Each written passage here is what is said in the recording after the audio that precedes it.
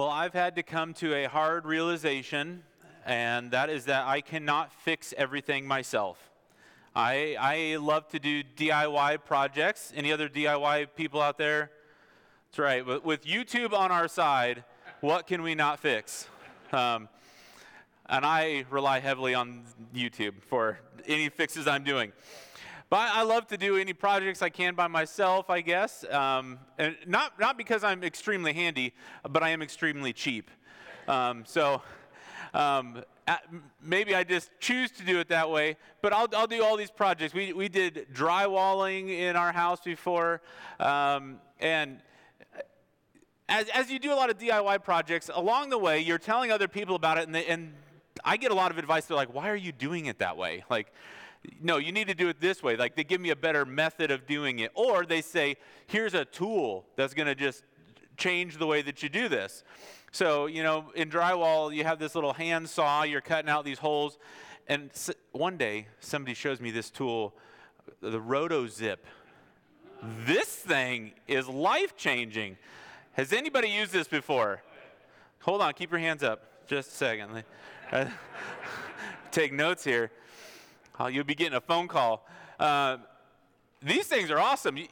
Inevitably, I'm going to put in an outlet, so you measure it out, and I mark it out, and I'd hand cut the hole and get that thing set. And I'd stand up the sheet of drywall to realize my hole's off by 2 inches, and I'm like, I don't know where I went wrong here. Or it's on the top side, I'm like, did I measure upside down? What was I doing? And then somebody shows me this RotoZip. You just put a little X right in the middle where that box is going to be. The bit starts spinning. You put that thing in there, and you just kind of go over till you find the edge, and then you just trace it around. Done. Simple, right? Until you're above your head doing holes, and it's supposed to end up being a circle. Mine looks like a number 9 because it's where I got off somewhere. I'm not sure how I got that far off, but the phrase was mentioned a lot in our house. You just look at it afterwards and go, that'll mud, right? It's as bad as a mistake as you made, just go, that'll mud. Well, the problem is that my first one I do is it's a little bad. And then all of a sudden I move on to the next one, and I'm like, I got this down. I'm confident, right? And I go on to the next one, and I start zipping around that thing, and it's whew, that's a little worse. That'll mud. And I keep using this phrase, that'll mud, to just say it's going to cover up all my mistakes until at what point do I realize I'm just not doing a good job anymore? It's gotten really, really bad. And I think that's kind of where we find Isaiah. We're going to start a new series here in Isaiah.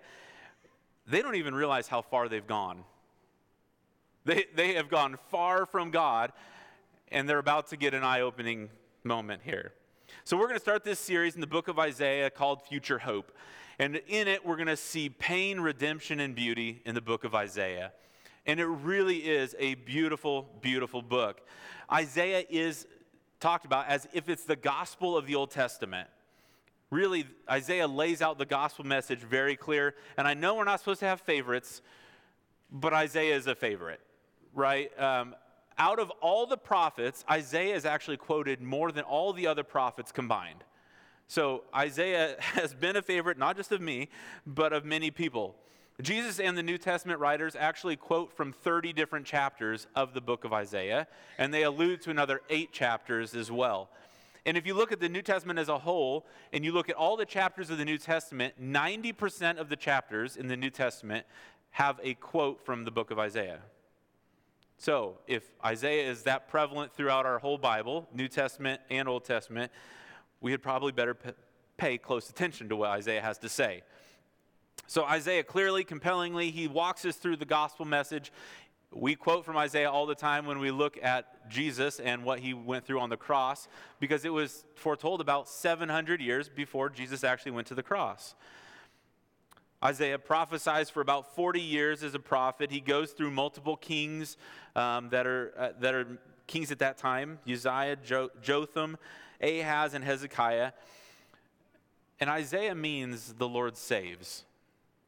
That's a pretty beautiful statement.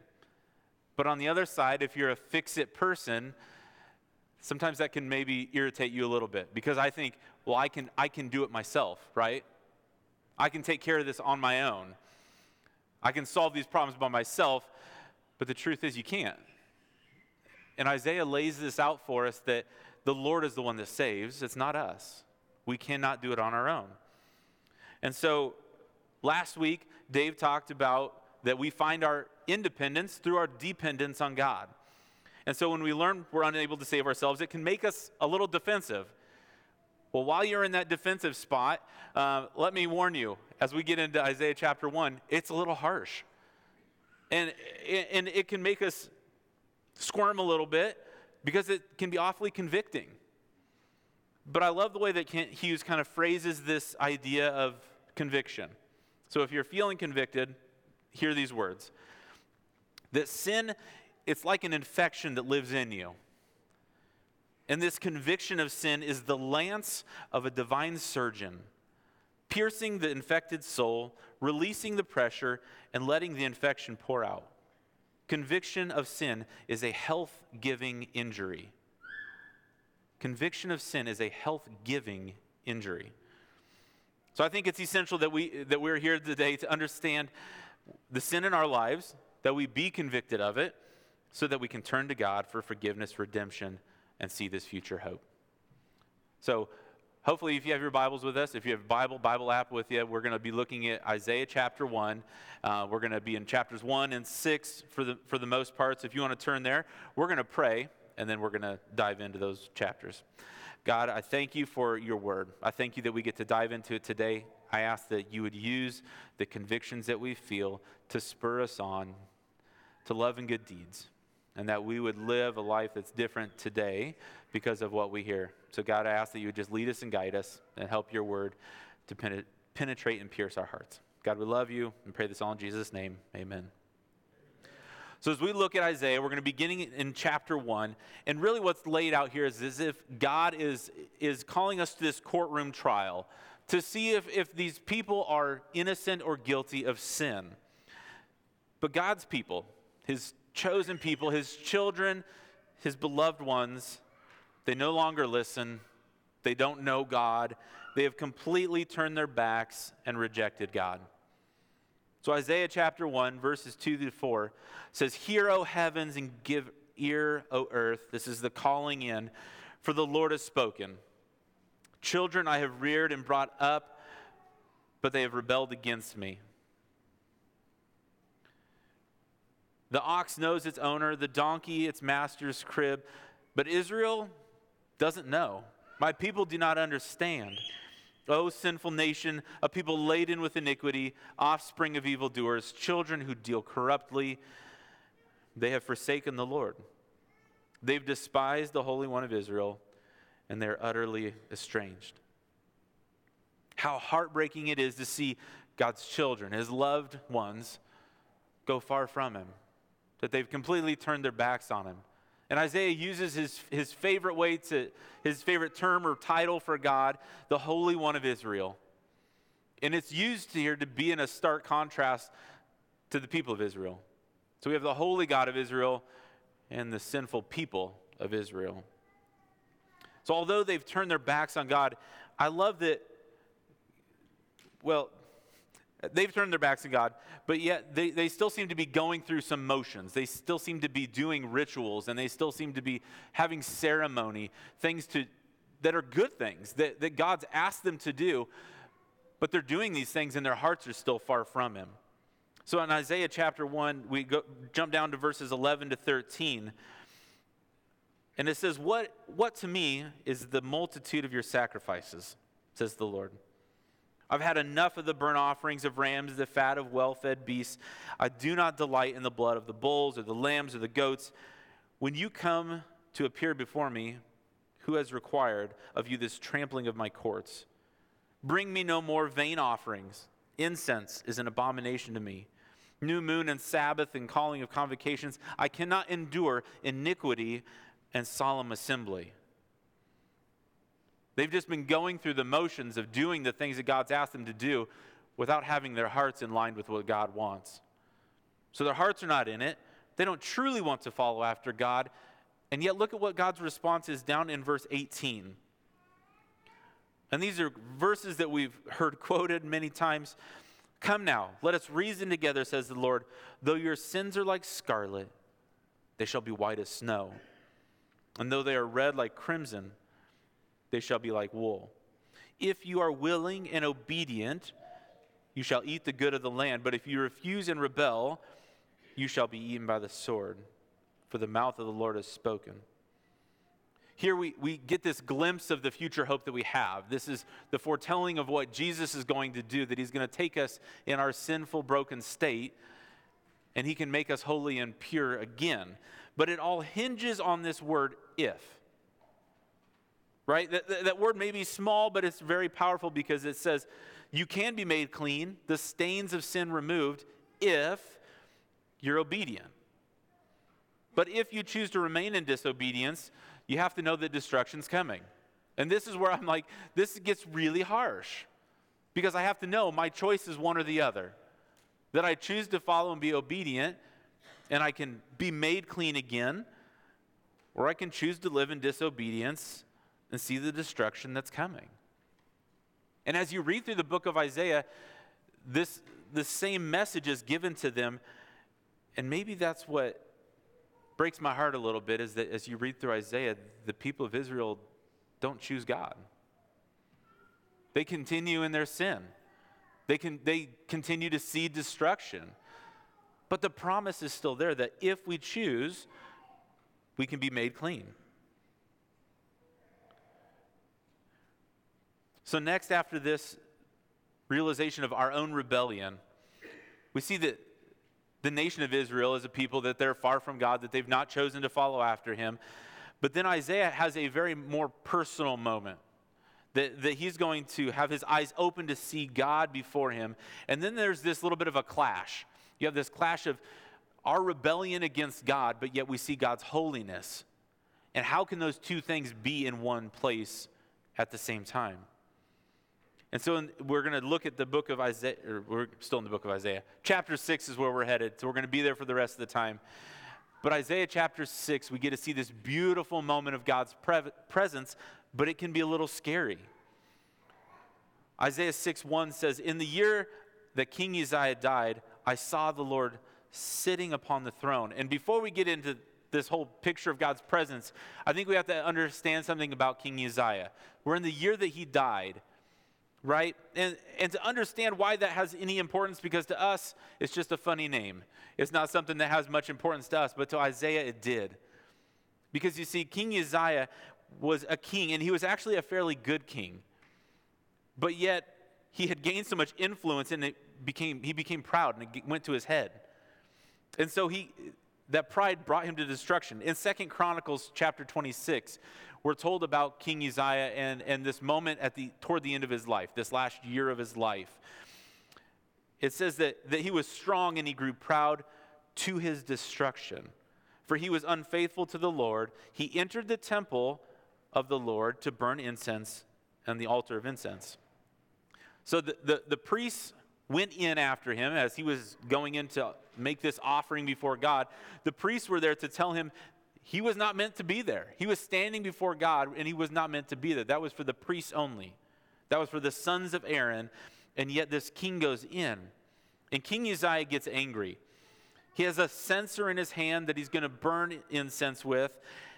And when he became angry at the priest, it says leprosy broke out on his forehead. In the presence of the priest, they take him out of the altar, or they take him out of the presence of God, and he received this punishment of becoming leprous until death.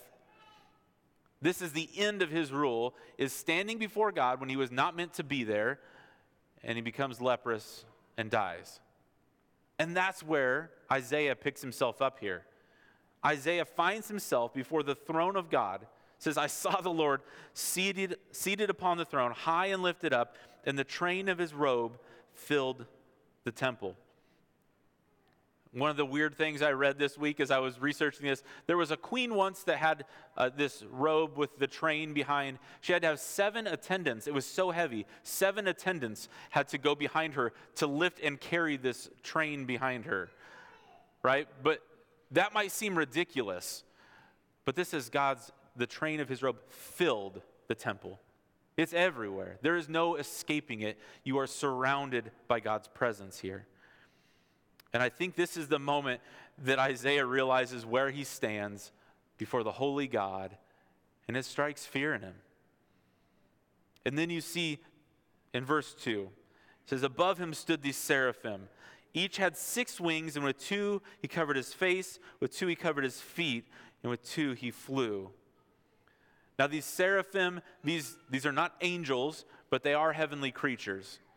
They have 6 wings, and even yesterday I'm like gawking around out at the chicken show. Planes are flying over, and I love planes, and flying is just such a cool experience. But even flying is nothing compared to God's holiness, because they have 6 wings and they're using 2 to fly, with 4 they're using to cover themselves, because they understand God's holiness and being in his presence. And these are heavenly creatures. They're without sin. And still to stand before God, a holy, perfect, powerful God, they cover themselves out of reverence. So they stand before God, covering themselves. And seraphim actually means burning one. So like as we try to understand what these seraphim look like, it's pretty hard to imagine what exactly they look like as the burning one. But then they start calling out to one another, and they say, holy, holy, holy is the Lord of hosts. The whole earth is full of his glory. And the foundations of the thresholds shook at the voice of him who called, and the house was filled with smoke. So the seraphim are calling out this threefold, holy, holy, holy. Now, I think we get awfully bad probably in our communication with each other. When we want to emphasize something, we put it all in caps. You put a million exclamation marks behind it in your text message. You put it in bold. You underline it. Like, we have all sorts of ways that we emphasize things, right? Well, in Hebrew, when they wanted to emphasize something, they'd repeat it. So in the New Testament, when you read through and you see the words, truly, truly I say to you, this is the truest of the truest things. So when we see this threefold time, holy, holy, holy, we're saying that God is the holiest of holy things. This isn't just 1, 2, 3. This is like multiplication of how holy God is. So he stands before God, holy. But yet, we see Isaiah having this whole sensory experience of the smoke and the robe and the sound of the seraphim saying all this. But yet, what is his response to all this as he's experiencing God's presence? In verse 5, he says, woe is me, for I'm lost. For I'm a man of unclean lips, and I dwell in the midst of a people of unclean lips. For my eyes have seen the King, the Lord of hosts. I think a lot of times we can make excuses when we think of how good or bad we are. We can say, well, I'm not that bad. I haven't done terrible things. I know other people that have done awful things, right? Like we can compare ourselves and we try to make ourselves better than somebody else. But that's not what Isaiah does.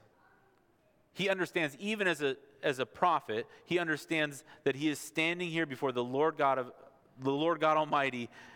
He understands King Uzziah just came before God, and now he's dead. And so he's standing here and saying, woe is me. He understands his shortcomings. And as we had the triplet of the holy for God, Isaiah says, I'm a man of unclean lips in the land of men with unclean lips. He's not just saying I'm better than somebody else. He's like, I'm the worst of the worst. I'm sinful, and I stand before the God Almighty. And so, just as he probably should expect death by standing in front of God, we see this redemptive work for Isaiah. That God is gracious to him and actually cleanses him.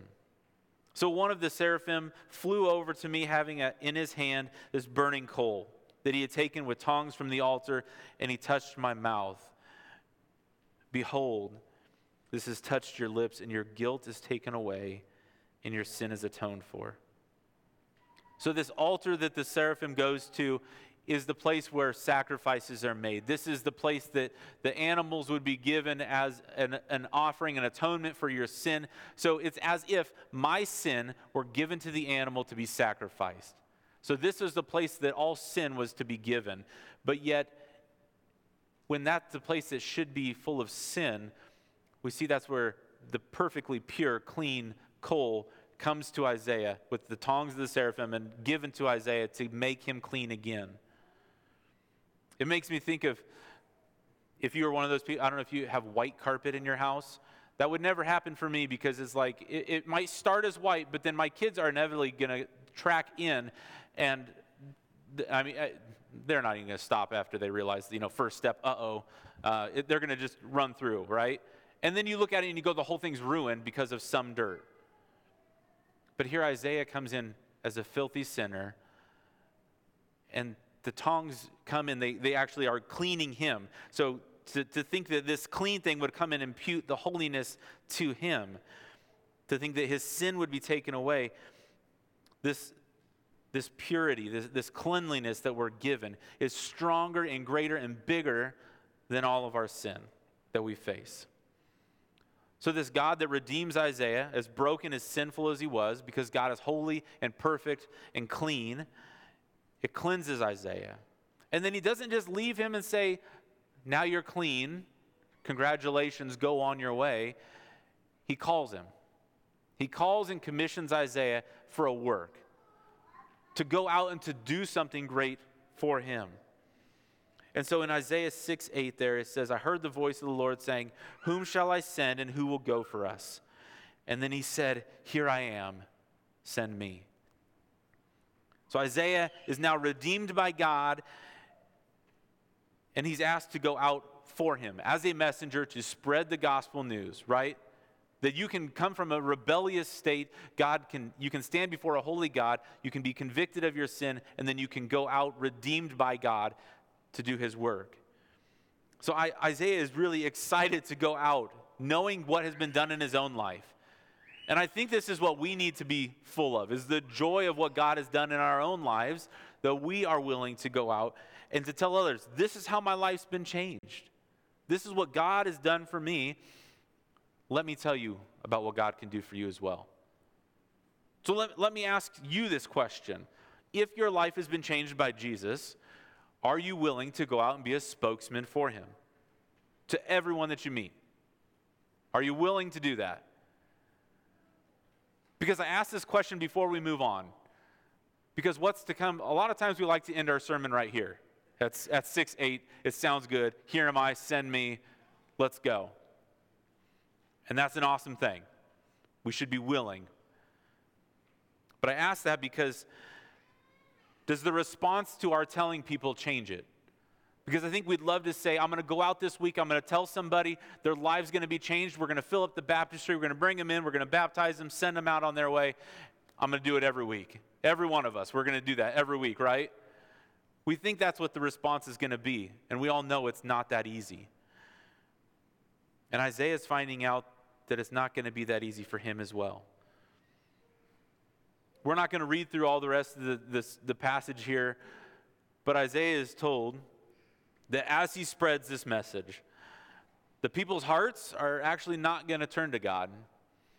In fact, their hearts are going to be hardened toward God.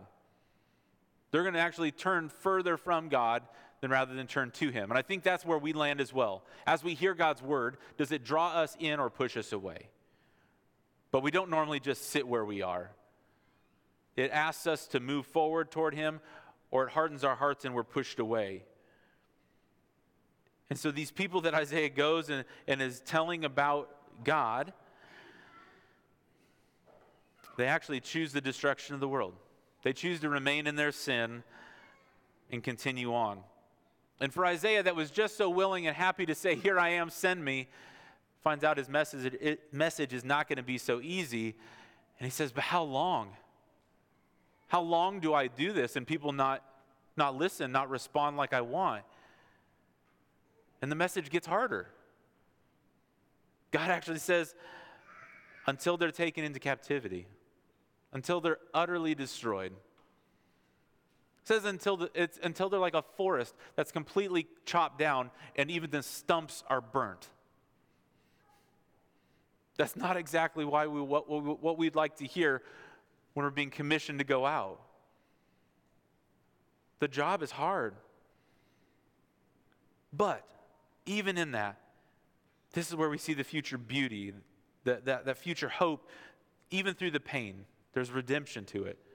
If you look at the end of verse 13, here's just a little snippet. It says, out of this stump, verse 13, it says, the holy seed has its stump.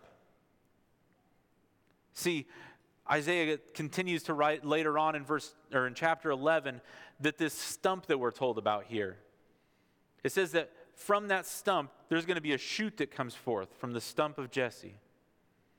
The branch from its root shall bear fruit, and the earth shall be filled with the knowledge of the Lord that comes from the waters. See, we're told here that Jesus is coming, that Jesus will be the shoot that comes out of even the darkest of things, that there's a future hope for us. God warns Isaiah, and he gives him this message to take to his generation, and Isaiah spreads this message to his entire generation, and they don't listen. But I don't think Isaiah knew that generations to come would hear the great news of what he's done, that they would get to experience Jesus, and that we would even sit here today looking at his message, his warnings, his promises, to see what God has in store for us. So it's easy to look at the bad and to see how people didn't follow, but that doesn't overcome the salvation that we face. Jesus comes, and his grace comes for us, and he's able to remake and restore us greater than any of this destruction that we see. So as hard as these chapters are, it should not overtake the future hope that we have. As the worship team comes back up, as we looked at Isaiah 1 through 6, and there's a lot that we skipped over in there, but you look at it from the beginning of the kings that have come, and they've come and go. Things change, and it's not always easy. But we're told about a king that is to come, that Jesus will be coming, and we need to hold fast.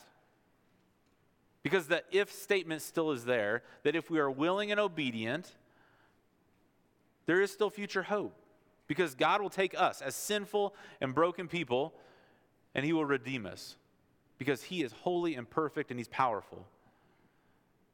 So no matter what your rebellion has been to him at this point, no matter how far you have strayed from him, until you are face to face with him, you have the moment to be able to come before him and receive the redemption that he offers him, or offers to you. So allow God to cleanse you, to redeem you, and then to call you out, to go out to the lost world around us. I think it's overwhelming for me to think, how do I, as a sinful, broken person, come before God that is holy, perfect, and powerful, and even go out to change the world around me? It can seem like a huge task. And this is much bigger than a DIY project that I've done. And the thing is, I can't do it on my own. I'm unable to save myself. But it's only in Christ that we have this future hope.